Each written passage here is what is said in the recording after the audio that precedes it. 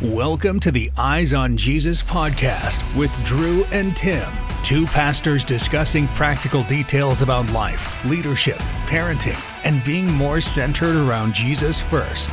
The goal of this show is to help you keep your eyes on Jesus through the busyness of life and clutter of your schedules. Now, join us for the conversation. Hey, welcome to the Eyes on Jesus podcast with Drew and Tim. We're excited to be back with you again today for an exciting two-parter. We're doing two parts. We hope you come back next week. We're talking about hope after hurt, what that means. That was the name of Drew's podcast before this one, right? And so that's right. We want to talk about church hurt. We want to talk about it in a way where first we're going to talk about the hurt. We got to get through the bad to get to the good.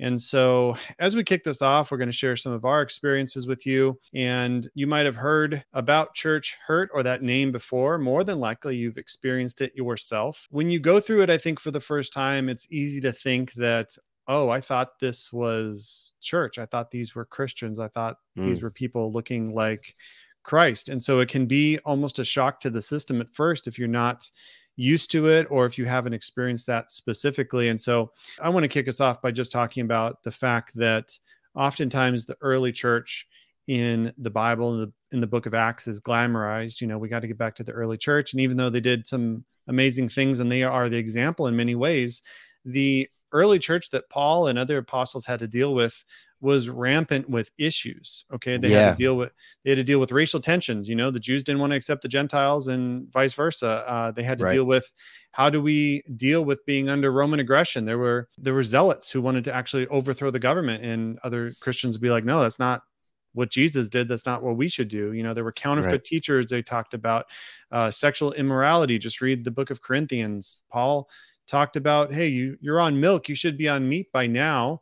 After all these teachings, you should move forward in your faith. And so it was a tough environment, I think, for Paul to kind of get people along board with him in a culture that was very sinful. Just read the book of James. James was an actual pastor to the church in Jerusalem. His letter was all about, you know, things as a pastoral would say to his people is like, we're better than this. Let's move past some of these things. Yeah. And so once we stop glamorizing the fact that there is no perfect church, we can move to the realization that it's really about sin.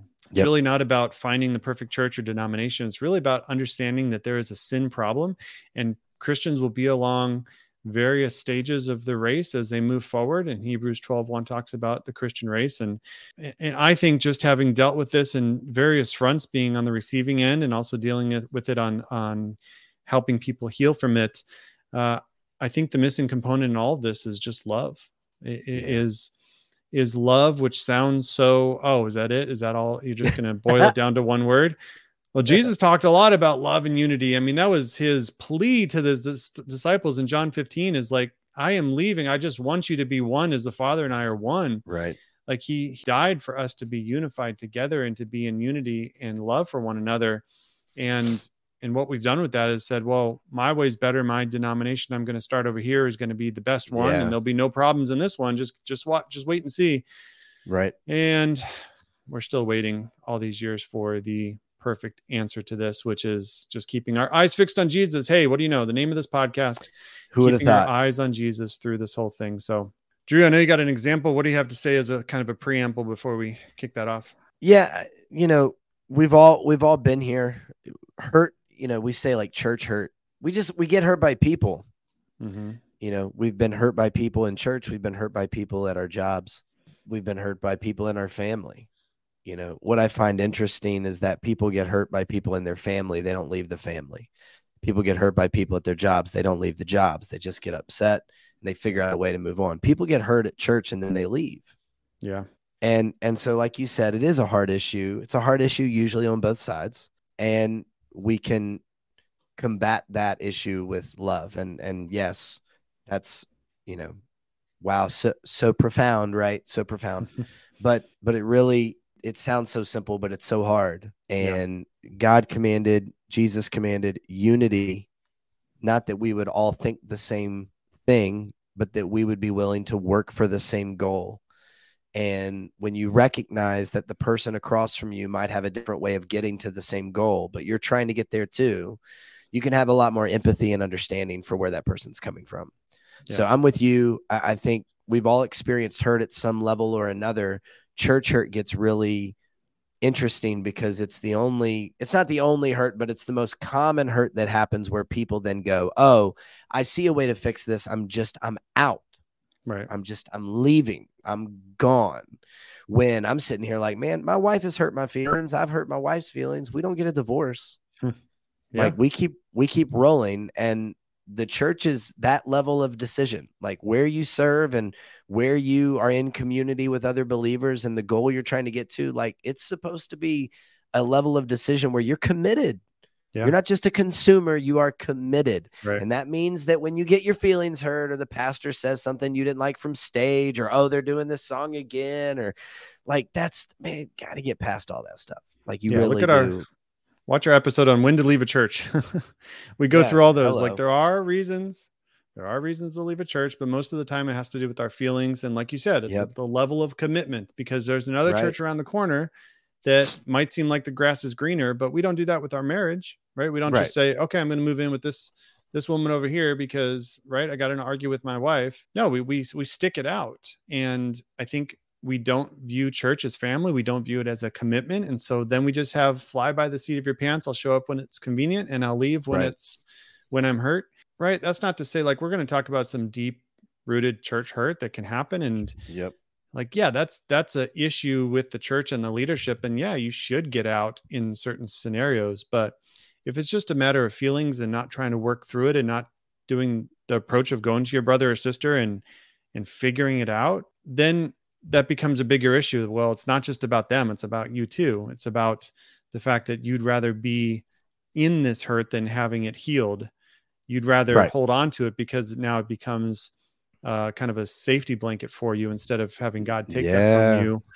And so we can also be attracted to hurt. I mean, look at the people that go to like the same broken relationship, just with a different name, just with someone with a different name, but it's the same person over and over because you haven't learned your lesson. And so that's immaturity. It's immaturity, right? And as immature Christians, we can be attracted to either bad churches, cultic behavior, or we can be attracted to drama, right? We can be attracted to drama because we're actually the ones propagating drama, even though we think it's the other person. Yep. And so there's a lot of factors at play. And I think as we go further, it'd be helpful to hear, some of your experiences, Drew, on, why you started your podcast, why we're talking about it today, and how, we'll talk about the healing in part 2, but we do have to discuss the hurt because it is very real for many people. And there's people listening, I know, that are not over their hurt yet because maybe they don't know how, or maybe it's just, you don't want to get hurt again. That's what I think a lot of times keeps us in a moment where, okay, this is safe. This is me in control. If I actually put myself in another church again, there's the potential for all kinds of stuff, right? I don't want to deal with that. I'd rather just be safe. It's me and my spouse. We'll have church, Bible studies, and that's all we're going to do. I don't need to be in community. Right. That's not what, Jesus died for the church. He died for his body, to be the body, to be using your giftings. And just because you had unhealthy expression of it doesn't mean that what Jesus set up is not something that's worth us dying to ourselves for, as he died for it. Right. Yeah, you're exactly right. And we do have to address the hurt before we get to the hope. Right. Mm-hmm. And for me personally, I think I have every reason to not be at a church. Like I think I've been given every reason in my life to just go, I'm all set. I'm good. And so I want to share with our listeners here. I just want to share with you a little bit of backstory of me, some things that I've encountered. And my hopes in that is not so much that you would go, oh, wow, I feel sorry for you, Drew. My hopes in that is that you would gain some empathy and understanding in that we are connected in this way, because I know that someone's listening to this right now that is not going back to church because they've been hurt by church, and they're just going, man, it's the same thing over and over. So I want to, in all vulnerability here, I want to share some things that not many people know about me. I want to share one specific story about my background that not many people know. And then in that, I hope we can get to a place of understanding where we go, okay, we both are in agreement that we've been hurt by the church. Now what? And then you can listen to part 2 for how we then derive hope out of that hurt. So for me, I grew up a pastor's son, and I watched my dad, his entire life, worked so hard to call people into a deeper relationship and continual steps of faith with Christ. And that led to really beautiful things and really good things, but it also led to some difficult things. It led to meetings where people would stand up and be mad at my dad. You know, I'm just a kid. I'm listening to someone shout at my dad or yell at my dad or say that my dad did something wrong, and then turn around on Sundays and I'm shaking their hand and saying, well, good morning, you know, good to see you, and pretending that I don't know how they feel about my family. Yeah. And that was a tough way to grow up. And it gave me this depiction of a church that is always counter to what we just talked about. It's not in unity. It's not unified. It's not looking out for one another. It's not wondering how they can serve one another. It's legitimately just making sure that this business model, this structure is moving forward the way they see fit. And that was a really big challenge for me. So I then stepped out of the church in my late teens and early 20s and did not have a church home at that point.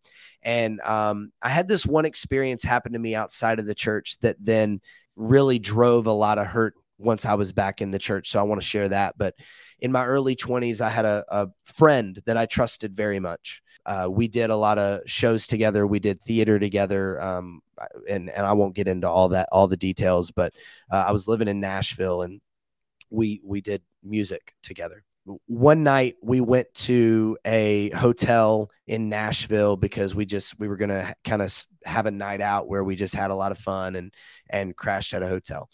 There was a part of our evening where we got back to the hotel and he got in the shower, came out of the shower at one point completely nude, and in what I thought was kind of a joking way started to try and like make advances on me sexually.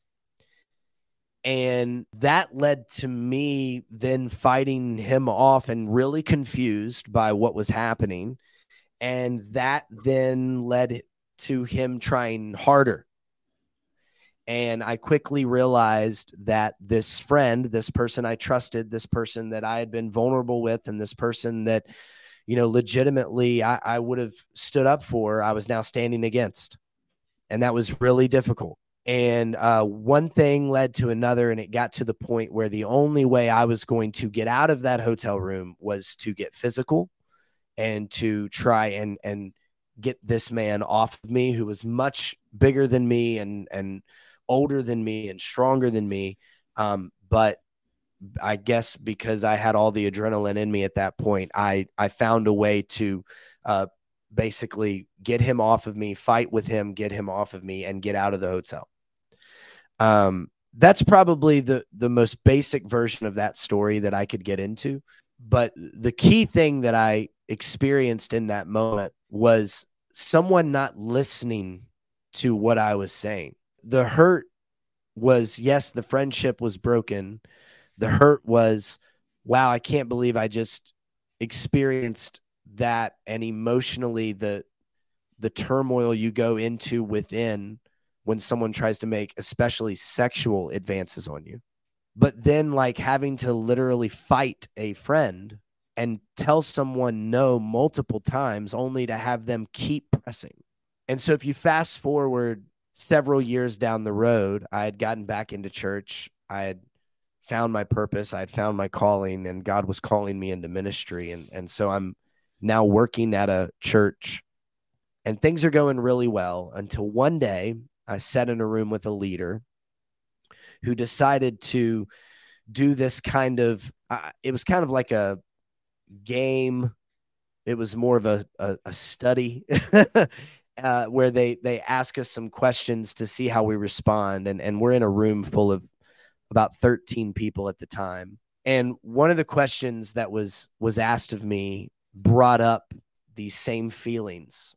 I was asked, as I was feeling these things, to share a moment in all vulnerability where I had felt the same way. And the only story that came to my mind was when I was in my early 20s and I had a close friend of mine try to make advances on me.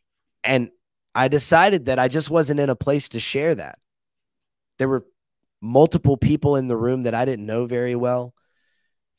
I hadn't even told my boss that I had been through that moment. And I thought I had kind of put that thing to bed. And now here are all these emotions again, stirring up. So from a psychological standpoint, it was really detrimental. And so when I was asked if I would share, I said no. And then I was asked again, would I share? And I said no.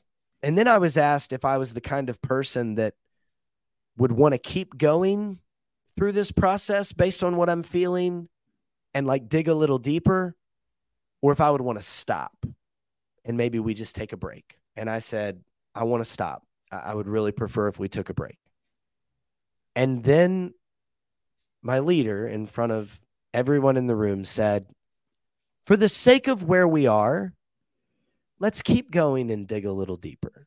And in that moment, I started experiencing all the same emotions in an overwhelming way. And I felt like the atmosphere was really the same. In my early 20s, this experience I had with this man in a hotel room was telling him to stop. Please stop. I want to take a break. I don't want to do this anymore. And he basically said, let's keep going.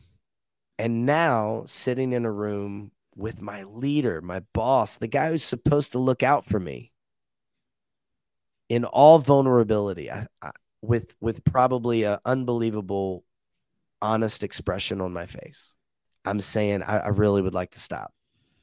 Please stop. Can we just take a break? And he said, let's keep going. Yeah.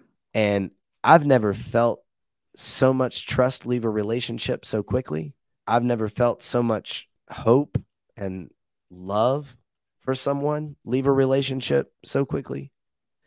And, you know, looking back, I understand he didn't know the backstory and he didn't know what I was experiencing. And I get that. But, you know, I think we all can identify with, I really wish someone would stop doing this, and they kept going. Yeah. And so in that moment, I was sunk, and I was like numb, but I could feel everything all at the same time. It was weird. And after that, things were never the same. I ended up going to my boss and explaining like why I reacted the way I did, sharing the story that I did. And there was no apology. There was no like anything. It was bizarre. And the trust had left the relationship. And I was just really hurt. And I never thought I could get to that depth of hurt. And I don't want to belittle people who have maybe been in an experience where they have been hurt by a church from the level of being violated, but I felt very violated. Yeah. And that's just like one story. You know, I have so many others of the leaders that I've followed that have fallen short.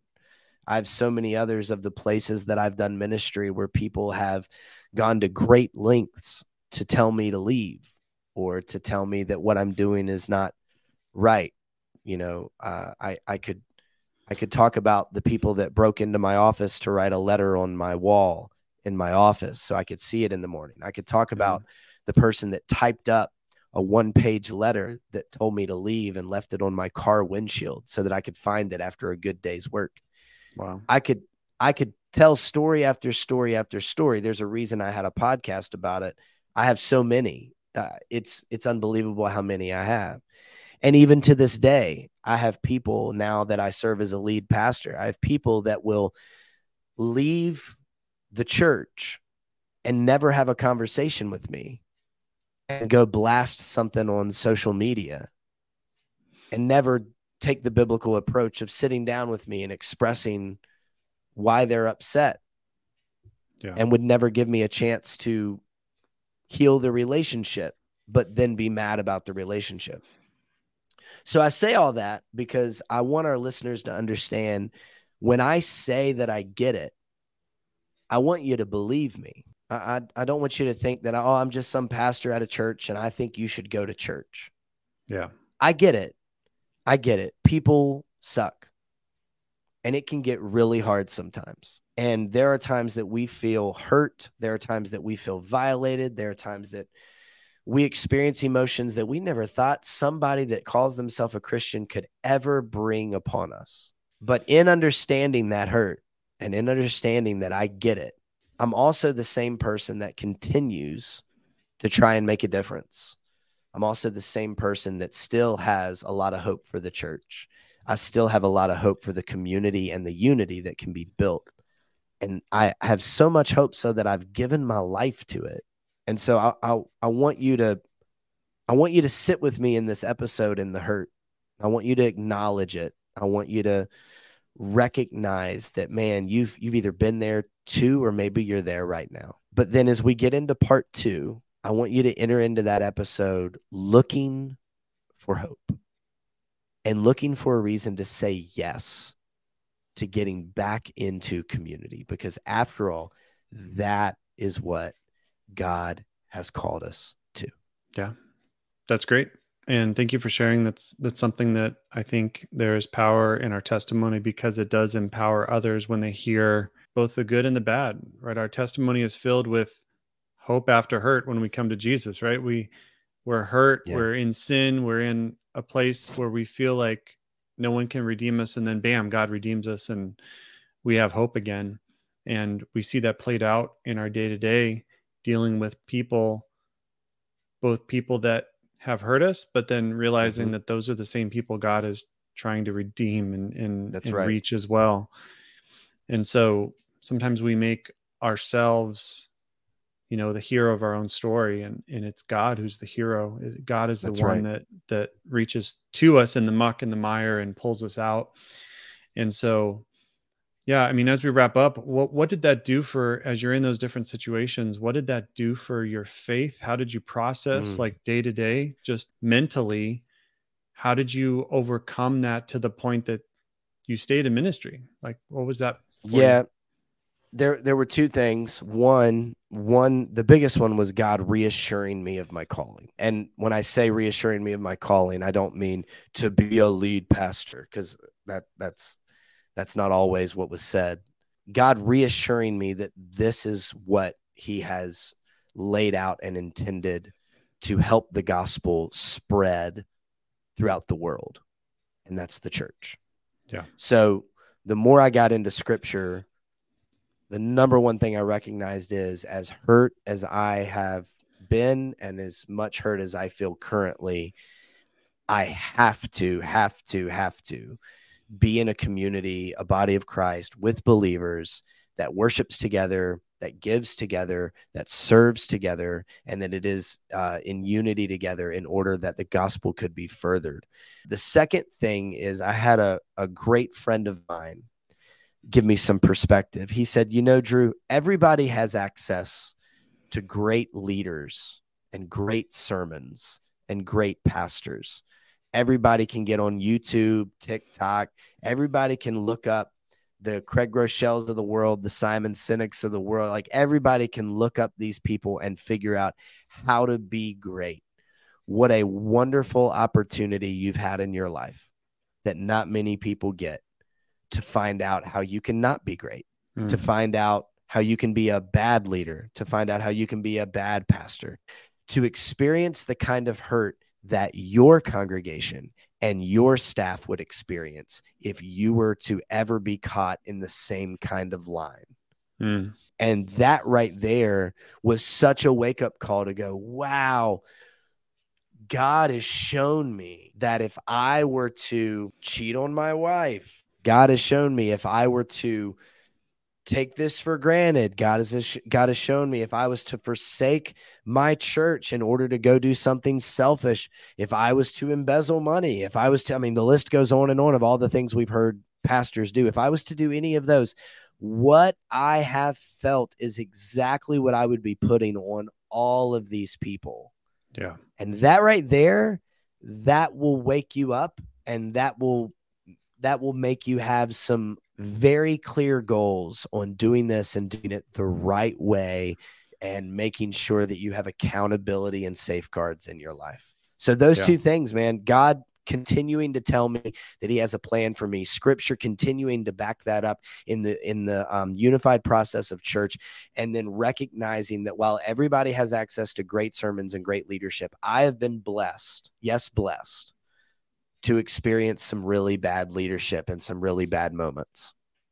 And it's given me great awareness. Yeah, that's wisdom.